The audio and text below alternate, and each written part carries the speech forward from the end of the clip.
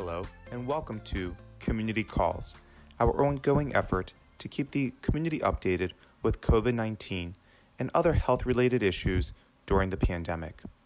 I am Dr. Panagis Galiatsatos, an assistant professor at the Johns Hopkins School of Medicine and a physician in pulmonary and critical care. Thank you for joining us. Perfect. So I want to thank our audience for joining us again today.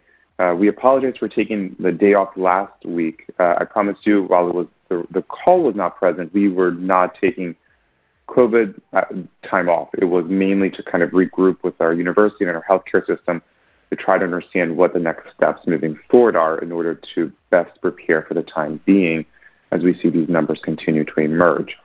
I know it seems like, it was so bad back in March and April and May, and now we're seeing this resurgence. So I promise you all your healthcare professionals are preparing and doing our best for the healthcare system to accommodate.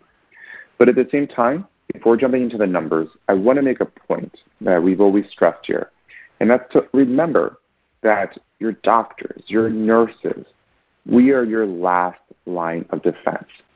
Your front line are you all, you amazing community leaders who listen to our information, who stay up to date with the information, and do everything possible so you can help yourself, help your family, help your neighbors, and help your community.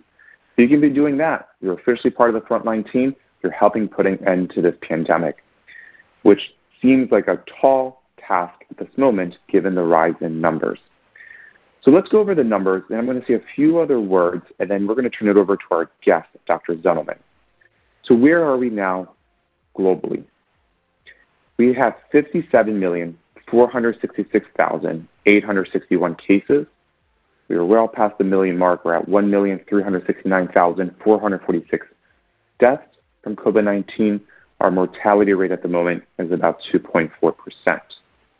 Here in the U.S., we have 12,093,903 cases, and we're over 250,000 of deaths. We have 258,654 deaths from COVID-19, giving us a mortality rate of 2.1%.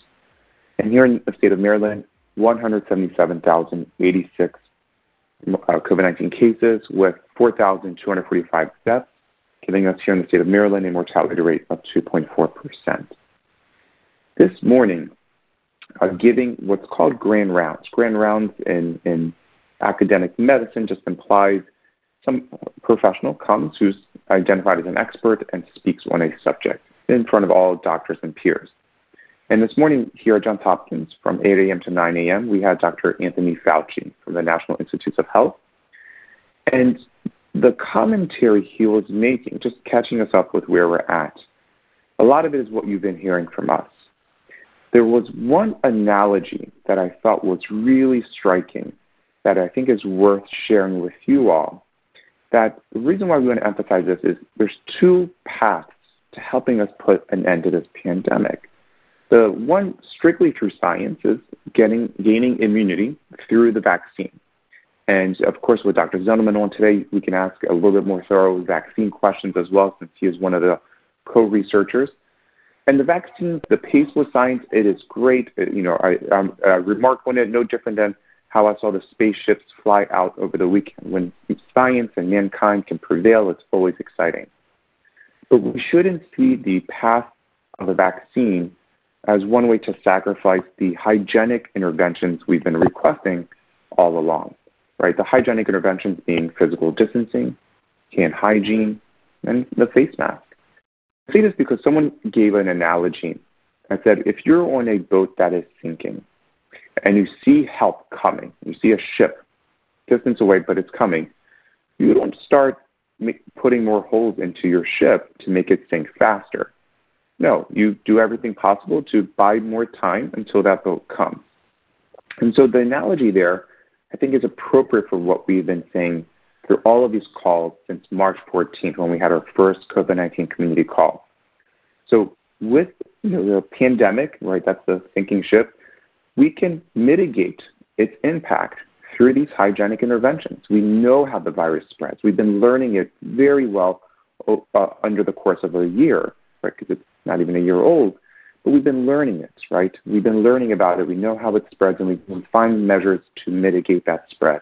And we've seen this work in other regions of the world and so forth with appropriate physical distancing, hand hygiene, and face masks. It helps. So while we should be encouraged with science as it moves forward, there's still that other science that has told us how to stop the spread, and let's keep emphasizing that.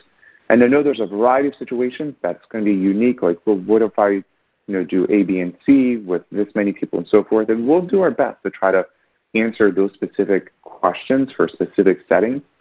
At the end of the day, I think if you always can default to remembering 3 basics, physical distancing, face masking, and hand hygiene, and if you stay conservative towards that, and if you kind of envision everyone has the virus, I think it will help guide some decisions you'll be making, public gatherings and so forth. You all community listeners mean the world to me.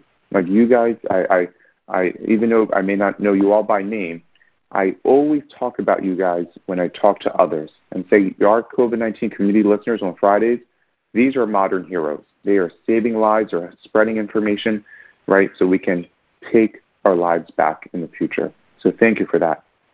With that said, that was just my opening remarks, a little bit of just reaffirming things that we've known, but also recognizing that you're hearing a lot about the vaccines coming up and so forth, but I don't want us to lose sight of what we're doing now. Now for our main guest, a returning individual to these calls is Dr. Jonathan Zenilman, a man who needs no introductions other than Dr. Jonathan Zenilman or Dr. Z. So Dr. Z, are you there with us? And Dr. Z, don't forget to hit *6 to unmute, and then additionally make sure you unmute your phone. Okay, sorry, I got that now. Can you hear me now? We can hear you now. Dr. Z, you're making a rookie mistake potentially. It's okay, my friend. Over to you. Okay. So thanks, Dr. G, for the kind introduction. It's always a pleasure to be back with everybody. I think, as we heard from Panagis, and as we've seen, there is plenty of terrible news and pain and suffering around us, and we are seeing, and I think basically we're seeing this here in Baltimore, but actually it's in the upper Midwest of the United States. The epidemic is raging completely out of control.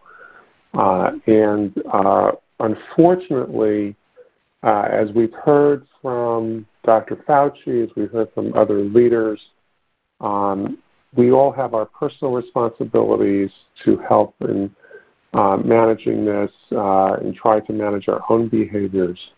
But on the other hand, this represents a catastrophic public health failure and a failure of leadership, which I think we've seen, and it's probably not going to get any better the next 2 or 3 weeks because of all of the political shenanigans that are going on at the top level of the federal government. This is an epidemic which really needs a coherent, cohesive, integrated national response strategy, which we haven't had one. With that said, however, there is actually a very bright shining light at the end, and that's about the vaccines. When we've spoken in the past, probably about 2 or 3 months ago, about different vaccine, what we call vaccine platforms. These are, when we talk about a vaccine platform, that is the conceptual chemical makeup of the vaccines.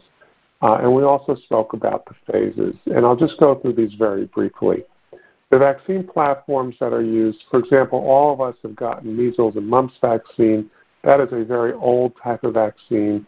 That is what you do is you take measles virus, you kill it, or you make it weak so it can cause you to develop an immune response, but it does not cause active disease. Those are called viral component vaccines, or live virus, or with the weakened vaccines called a live virus vaccine. Very similar for polio. and many of the other diseases. Some vaccines are also protein vaccines. For example, hepatitis B is a protein vaccine. The vaccines that were developed for COVID utilize some very new technologies and some very new platforms. The one that we've heard about too is called an mRNA, messenger RNA. And what happens in this situation is there's a couple of things. One is there is no vaccine, there is no virus components in this vaccine. This is all synthetically made material. Second, the way the vaccine works is a completely novel way of doing this, and what it basically does, it injects messenger RNA into us. What is messenger RNA? Messenger RNA, if you go back to high school biology, whoever can remember, and I have a lot of trouble remembering my high school biology, but messenger RNA is what codes for proteins, for your body to make proteins. Normally what happens is the chromosome in our cells decide it's time to make some proteins. Messenger RNA is made in the nucleus of the cell with the chromosome. The messenger RNA is sent out into the cytoplasm, which is the substance of the cell, and the cell makes protein. The messenger RNA basically sets up the assembly line to make the protein. What happens with the mRNA vaccine is the body is tricked. We inject the mRNA for the spike protein, so the protein that's on the outer part of the coronavirus. We inject that into our cells. There's no other part of the coronavirus present. It can't make coronavirus. It can't cause us problems. But what happens is our body's cells take up this RNA. Then our body makes the spike protein, which is the major protein for the coronavirus, just that protein, just that one protein, nothing else. And then our body generates an immune response to this. So it's basically what it's doing is hijacking our own body to make the virus protein that we're going to generate an immune response to. So it's multiple steps, but it is actually a very slick way of doing this. Never been done before. And so what happened is we've heard there have been between 30 and 40,000 people enrolled in the Pfizer and Moderna vaccine studies. These were the first two to go out. And one of the side effects, so there are 30,000 people enrolled in these studies. I'll review again what happened. The first study, phase 1, just looks at whether it's safe. It was found to be safe.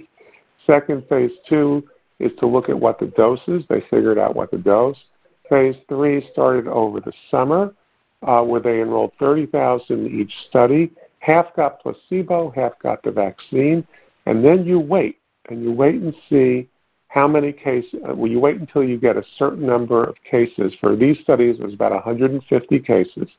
And once they get 150 cases, you break the blind, you unmask the study, you unblind the study, and you see, well, how many patients in the vaccine group got the infection, and how many patients in the placebo group got the infection. And if a vaccine works, you're going to see cases in the placebo group and few cases in the vaccine group, meaning that it's effective.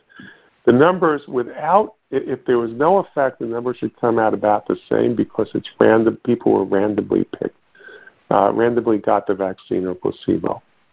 So what happened with Pfizer, and this is what we know was published last week, is they were expecting to get 160 cases, 164 cases.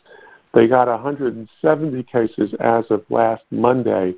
When they broke the code, there were 8 cases in the vaccine group and 162 in the placebo group.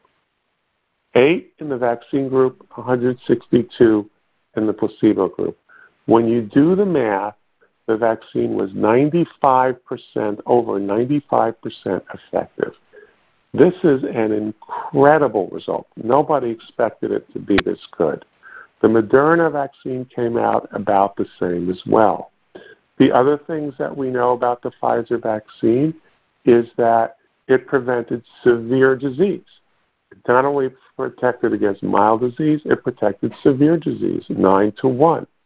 We also know that the groups were about half and half, people over 55 and people under 55. In the over 55 age group, and this is really important because we know that vaccines sometimes don't work as well in older people because as we get old, our immune systems run out of gas too. So basically, but in the older age group, the vaccine was 94% effective. We also know that the Pfizer vaccine group had 10% African Americans and about 15 to 20% Hispanics and Latinx. So we also know that this is working extremely well in minority group members as well. So this is an incredible result, and the side effects were pretty much were very mild. People had sore arms. Some people had mild flu-like symptoms for a day or two, which then resolved completely. There are now over 2 months of follow-up data on over 25,000 subjects in each one of these studies and the side effect. And we know that after about 2 to 3 months, if there's a side effect that's going to happen, you're going to see it. Obviously, these are things that are going to be really very closely monitored for the next 2 years because these vaccine studies go out for 2 years. So I think this is incredible news.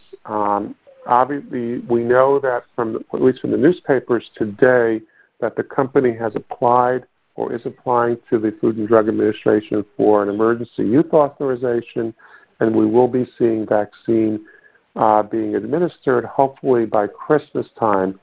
And there's a priority list. The first goes to healthcare workers who are taking care of active patients and first responders, then to older individuals living in nursing homes and congregate settings. And then there's a whole series of other groups who are prioritized, including, I know in Maryland, incarcerated persons, folks living in highly impacted communities, and so forth. So I think the challenge, there are several challenges that I see, and this is going to be the first of several vaccines which are going to come out. But there are several challenges which we see coming down the pike. One is an operational logistical challenge, and the other is a more what I would call a spiritual challenge. The logistical challenge is, I think, there's a lot of logistics and complications that are involved in getting these vaccines out, manufacturing, making sure it gets to the right place. These have to be kept very cold and so forth. These are operational issues that can be fixed. There are people who basically do this for a living. And in fact, parts of the groups that are doing this are the Army is actually knows how to do this type of stuff. The companies involved, especially Pfizer, which is the first one, has tremendous experience at managing these things in different places.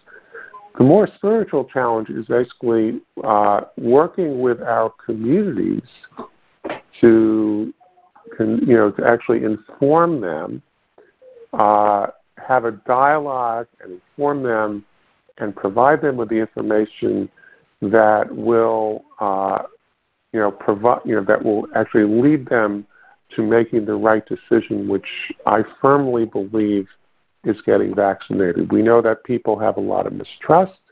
We know that people are suspicious. But in my mind, this is actually an incredible result, and which we haven't seen in our lifetime. And we need to actually work with our communities to help them understand this and understand how this is incredibly protective against COVID and try to respond to a lot of the concerns that they may have. So I'll leave it at that. Yeah, Dr. Zenilman, or Dr. Z, this is Dr. G. I have one quick question to you. If you can provide this insight, great. If not, no worries. So we're hearing great feedback from Pfizer and Moderna in regards to the process of their vaccines. And today Pfizer is submitting to the FDA for emergency release and use of their vaccine. Can you provide us any insight into where the timeline is at the moment for the Oxford vaccine? I think that's with AstraZeneca. Yeah. Go for it. So it's actually interesting. One of the reasons, there is a silver lining in having a pandemic that's completely out of control, because nobody expected these studies to basically be completed so fast. Because if you recall, the way these studies are designed is that you have to accumulate 150 to 164 cases, depending on the specific study, before you can break the blind. And if you have effective control, it's going to take you a long time to do that. If you have a pandemic out of control, it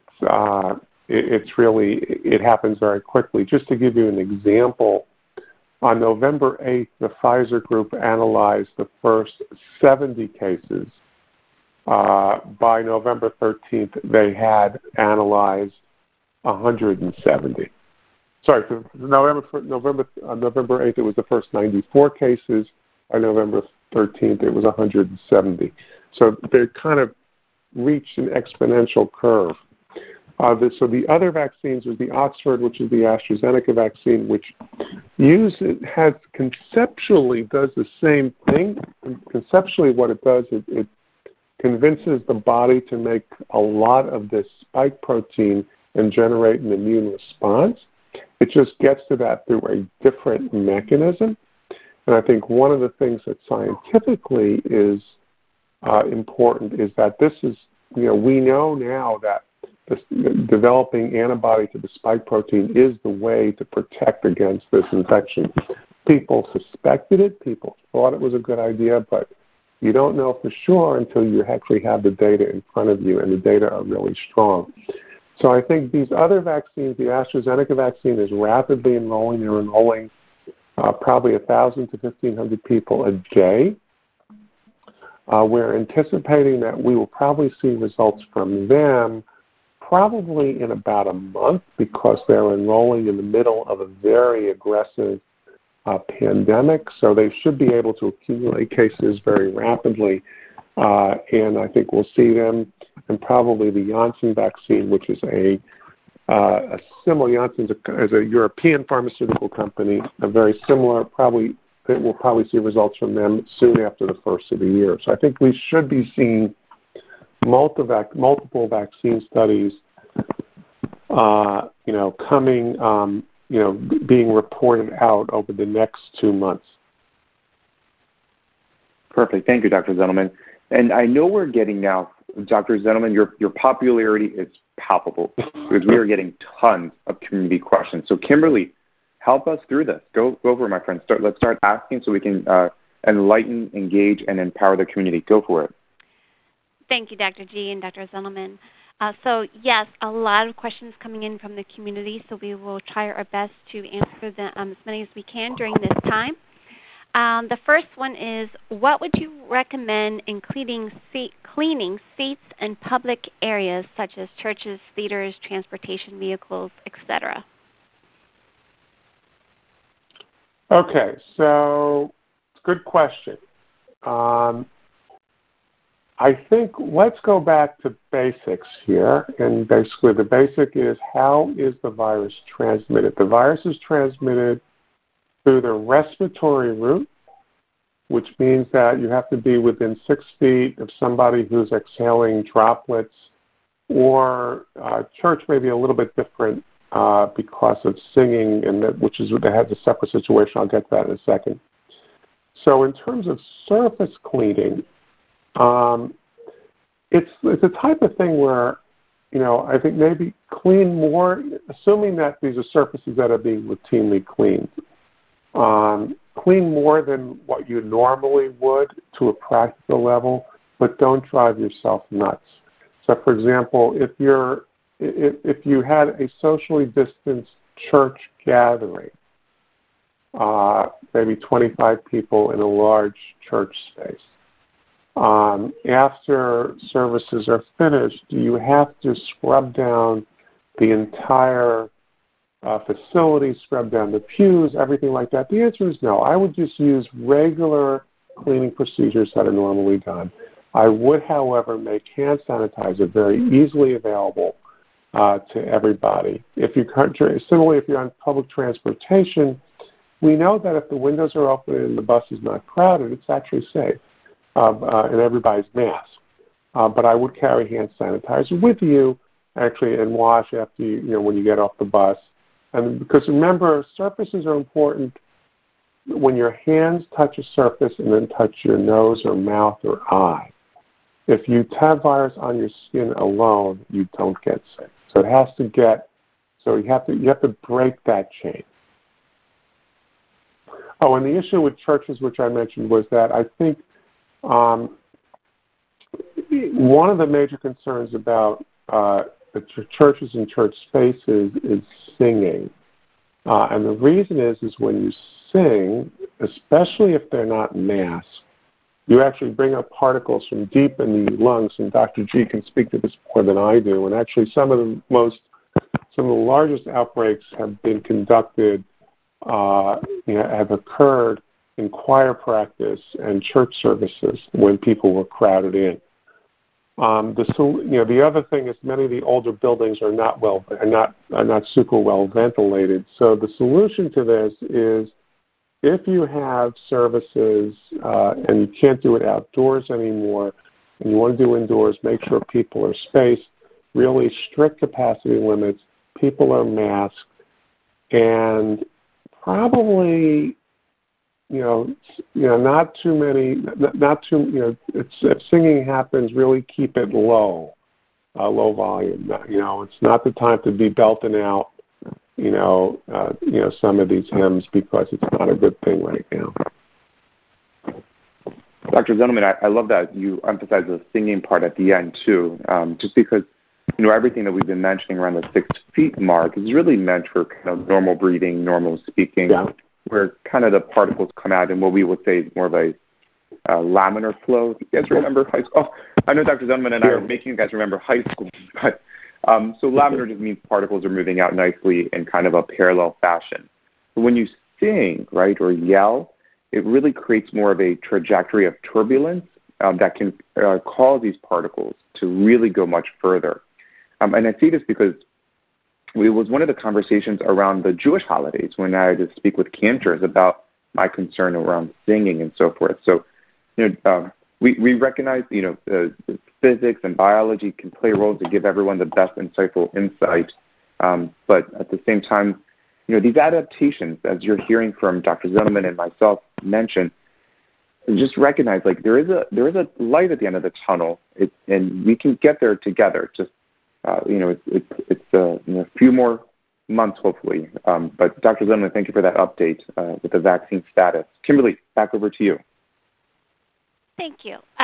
So just to clarify, given how the virus is spread by droplets, is it important for people to disinfect like counters or other surfaces or like the public benches?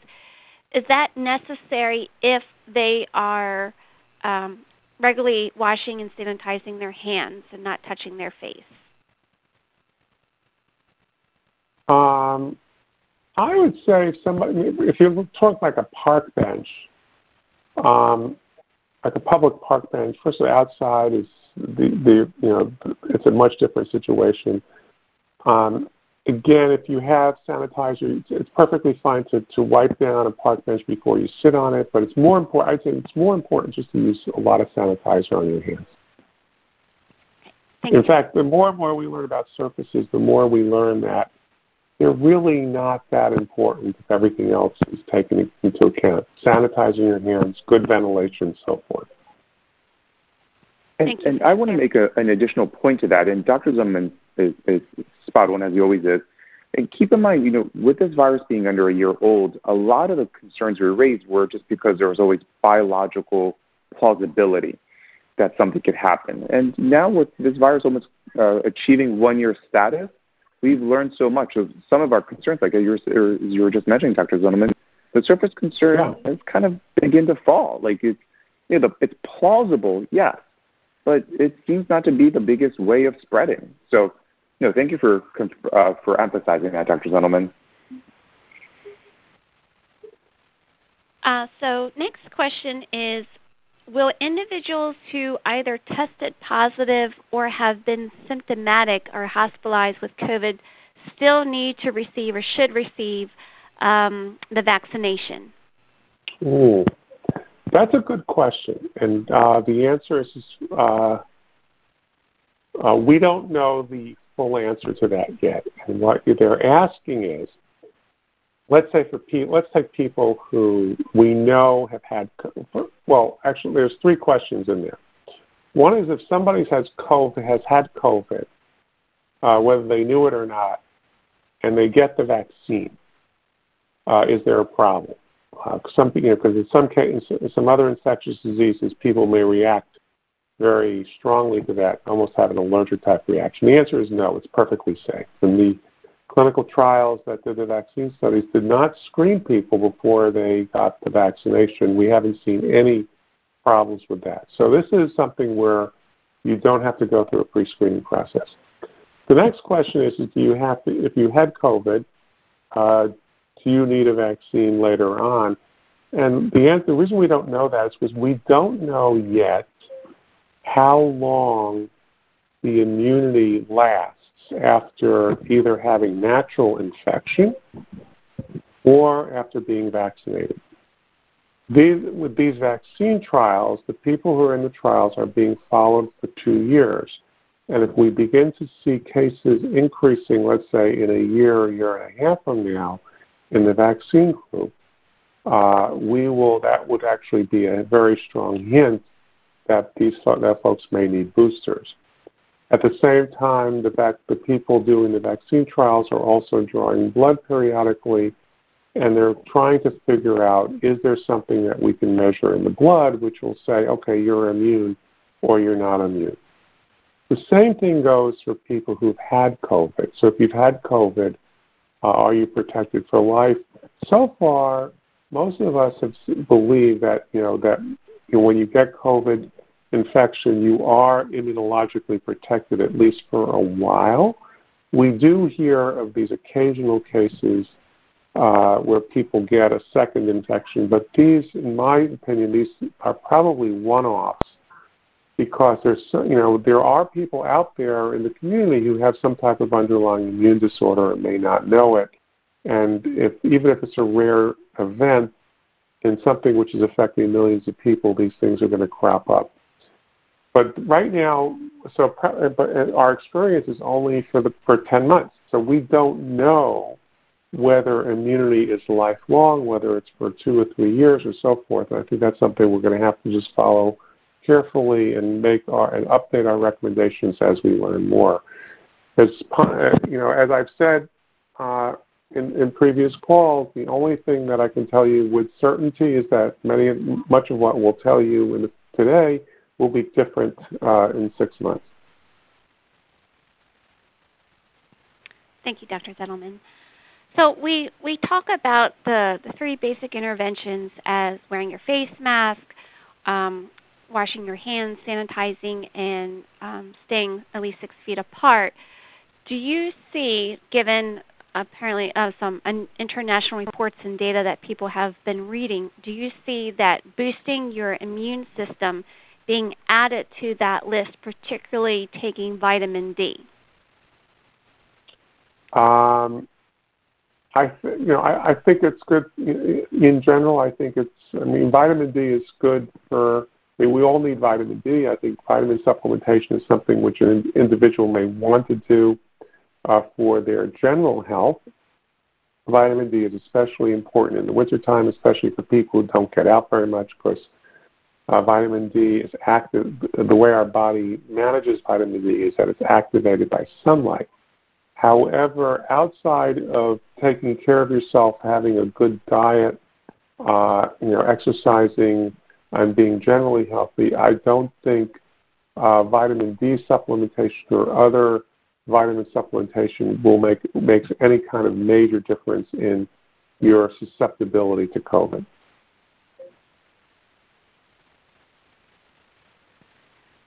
So I'm sorry, I'm kind of reading through these more little lengthy ones. Going back to the two vaccines, have you heard or read any data showing and including good representation of African Americans in these studies? Yes. Both the Pfizer study had about 10% African American population in it. The Moderna study had about 8. I've seen subgroup analyses of the Pfizer data, which unfortunately I cannot speak to. I cannot speak to right now because of confidentiality. But it is as good or better in African Americans than it is in the general population group. So I think these vaccines do not discriminate. So with that said, do you know if they're inclusive of HIV positive folks? Have they been included? They were. The studies were inclusive. The studies were and are inclusive of HIV-infected people if they were well controlled. So, for example, people with HIV who are on medications and who are asymptomatic and are included in these studies. That was a big push that was made by many of us in the infectious disease community early on. We don't have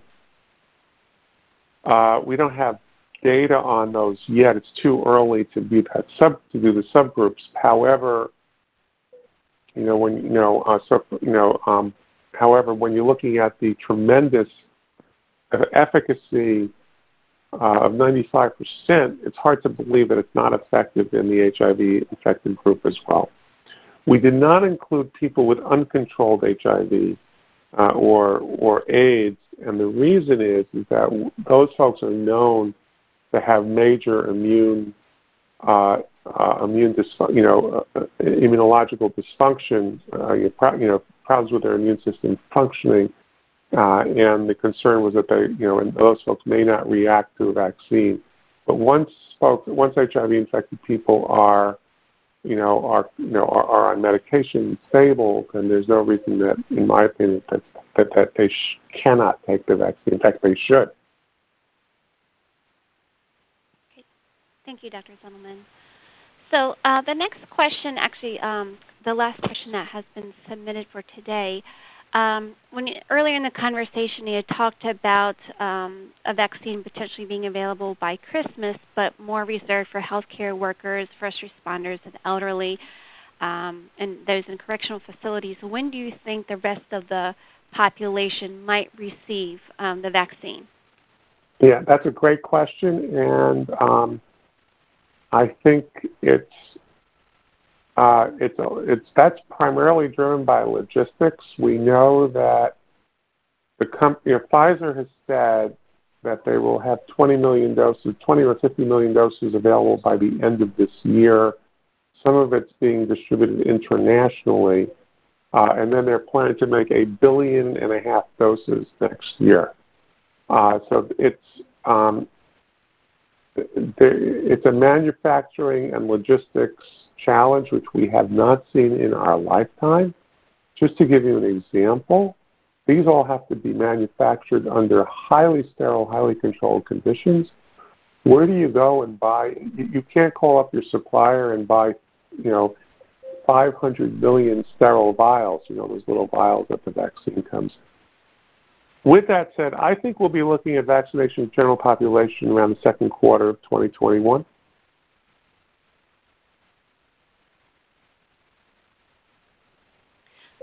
Thank you, Dr. Zenilman. So those are the questions, though. I do want to address one other thing regarding traveling during the holiday, but is there anything else, Dr. Zenilman or Dr. G, that you want to discuss regarding vaccines or any other recent news? Do you want to discuss travel? Well, my concern. Sorry, Dr. G. Do you want to?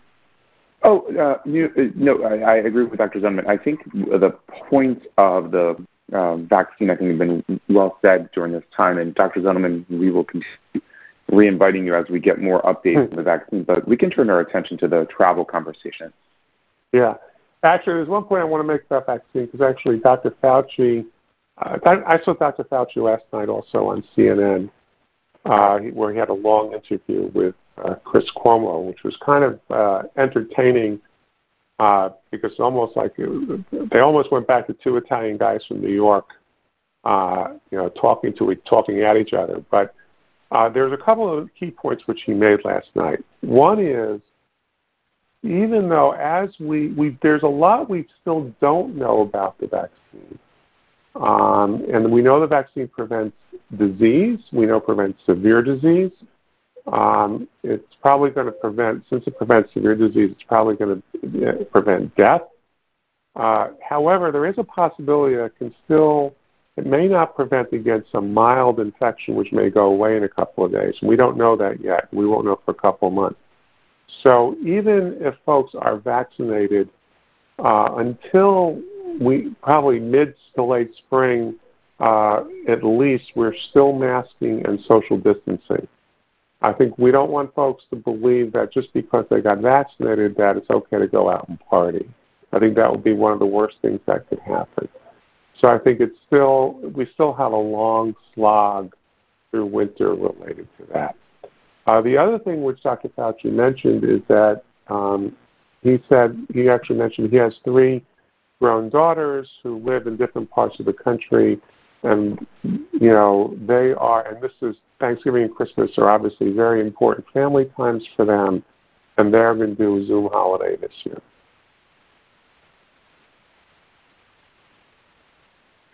Just to add a little bit more to the travel conversation as well, that we'll be bringing up. I mean, we're all probably recognizing we want to keep our loved ones safe and so forth. If your social bubbles will likely somewhat interact with others who you have not, I would start. One thing I would encourage now is just start talking to them now about what they've been doing in regards to public health management and what have they been doing so they don't catch the virus. I say this because, Dr. Zenilman, you may be getting these questions too. Like, we have colleagues who, their loved ones are in college, or maybe some of our colleagues are in college and they're coming back. So I would make a point, touch base with them now. Find out what they are doing. If they've been going around hugging people who are actively sneezing, maybe you take, caution around them. But I would start engaging with them now, because I always say the best way to not spread COVID-19 in your home is to not have it come into your home, right? So talk to them now more than ever about what they've been doing as they likely may travel back.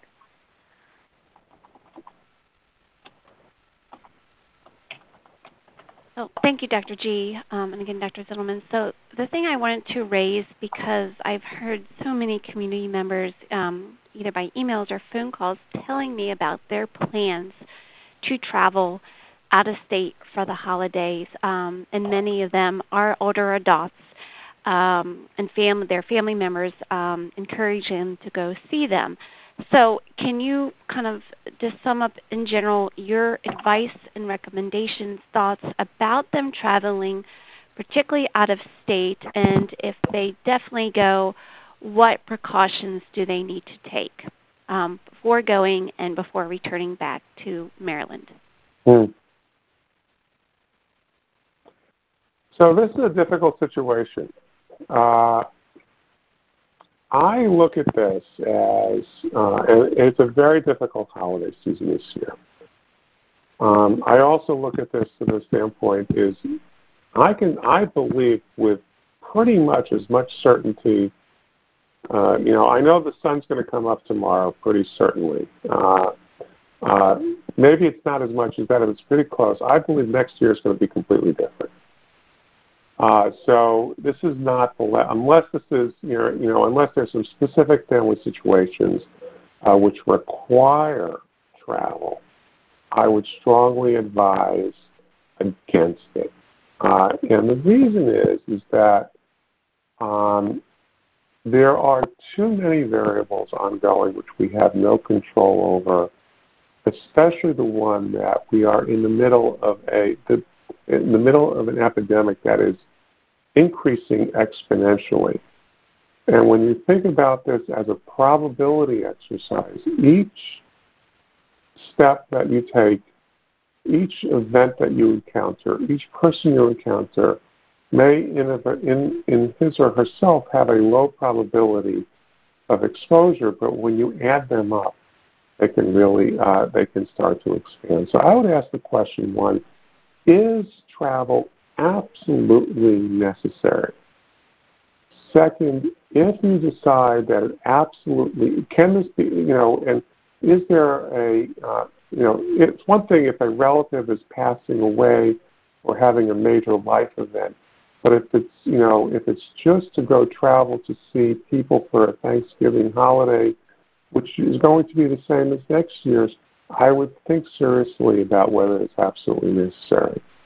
If it is, then I believe everybody, you have to then ask the question, what has everybody in that group who you're going to be with been up to? Has everybody been quarantined? Has everybody been out and about? Are any of these folks in occupational situations, for example, essential workers or grocery workers, where they can't be socially distant all the time? Because think about it, you're going to be around a table in a poorly ventilated room, eating and drinking, and sometimes even yelling and screaming at each other because families are families, and where the exposures can happen. And we've seen multiple events where this can happen. So the strategies to minimize this are, if you can't just stay within your own household, minimize who's going to be in your pod.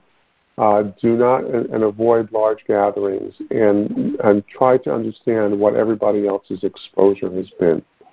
Traveling by car is fine as long as you're in the car with people with your own nuclear family.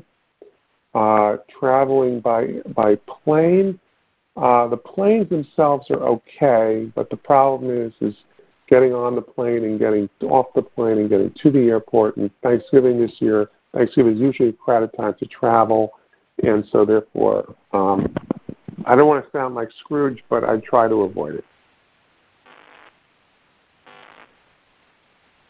Thank you, Dr. Zenilman, and I really appreciate you reiterating that, and I think that was such a great analogy about, pretty sure the sun is going to be rising tomorrow, and I just worry so much when I hear these stories about people traveling. One I know is traveling to a state with a very high number of positivity rates, and I hope they're listening today and may reconsider their plans on traveling. So I just really appreciate your candid and honesty, and to, their goal here is, not to, make decisions for people, whether that, but to make sure people understand the precautions and risks that might be involved for doing so. So I appreciate that greatly. So before sorry, go ahead. Oh, I just want to say one closing word, because I know we're about to wrap up. We really want everyone to have a great Thanksgiving, and we've all gone through this journey. I mean, this pandemic, unbelievable, right? I mean, how many of you predicted this for 2020? One of my ophthalmology colleagues, that's an eye doctor, said, 2020 was supposed to be doctors, and so, but we've come a long way. There's light at the end of the tunnel. You heard Dr. Zenilman discuss the vaccine.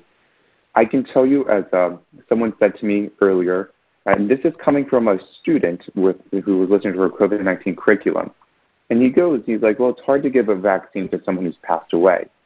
And that really resonated with us who were listening to him as he was recapping the lessons we just taught him, because that just means right now more than ever, knowing that there's light at the end of the tunnel, stay safe so we can return to normalcy with our loved ones. So I know it's going to be an unusual Thanksgiving, and Dr. Zenilman, I love the emphasis on traveling if you really have to, but otherwise, we can do magic of FaceTiming, Zooming, and phone calls for the time being. But that's it. I just want to say happy Thanksgiving to all of our great listeners.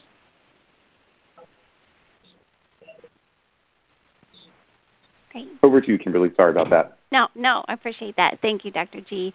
And thank you, Dr. Zenilman. We always appreciate you joining our calls, and it is certainly fantastic. Great information you shared. So thank you, as always, for joining us. And I wish you and your family a happy and safe Thanksgiving. My pleasure. Thank you. And so before I turn this over to Reverend Johnson, I want to remind everyone again that there will be no call next Friday, November 27th. But please join us again on Friday, December the 4th at 11 a.m. And now for those who would like to stay on the call, Reverend Johnson will offer closing thoughts and a prayer. Thank you, Kimberly, and thank you, Dr. G and Dr. Zenilman, for always giving us such relevant and useful and calming information that we can trust as a part of the community. I certainly appreciate it, and I know the rest of the community does as well. We congratulate you, Kimberly, on your achievement with your master's degree, and we wish a very happy Thanksgiving to everyone who is on the line. And so just take this moment with us for just this word of meditation and prayer. God, we come to you at a very precarious time when we are seeing infections and deaths from COVID-19 surging at an alarming pace. We see emotions fraying to the point of being torn apart under the stress and pressure caused by the uncertainty and distrust, the mixed messaging and fear swirling about in the midst of this viral storm. Lord, many are exhausted from the frustration and feelings of hopelessness. And for some, those feelings are now turning to anger. People who once turned to each other in difficult times, oh God, are now turning on each other. Families are becoming more afraid. Communities are becoming more divided. Identity politics is becoming the order of the day, adding new layers of frustration and vitriol while a pandemic continues unabated and uncontrolled. Our very spirits cry out, to whom shall we turn? And so, God of ancient years, who knows our very thoughts and hears every cry, moan, whimper, and groan, we stretch our collective hands to Thee. We turn to Thee for comfort. We turn to Thee for solace. We turn to Thee for peace. Most of all, we turn to Thee, O God, for healing at every level of our existence. Beginning with the smallest microorganism and moving through every cell of every organic being and every living thing on earth. Please speak a word of healing and restoration, we pray. And then we implore by your grace that you would especially speak healing to every human being, beginning at the core of our spirit where we find meaning, purpose, and love. Speak healing.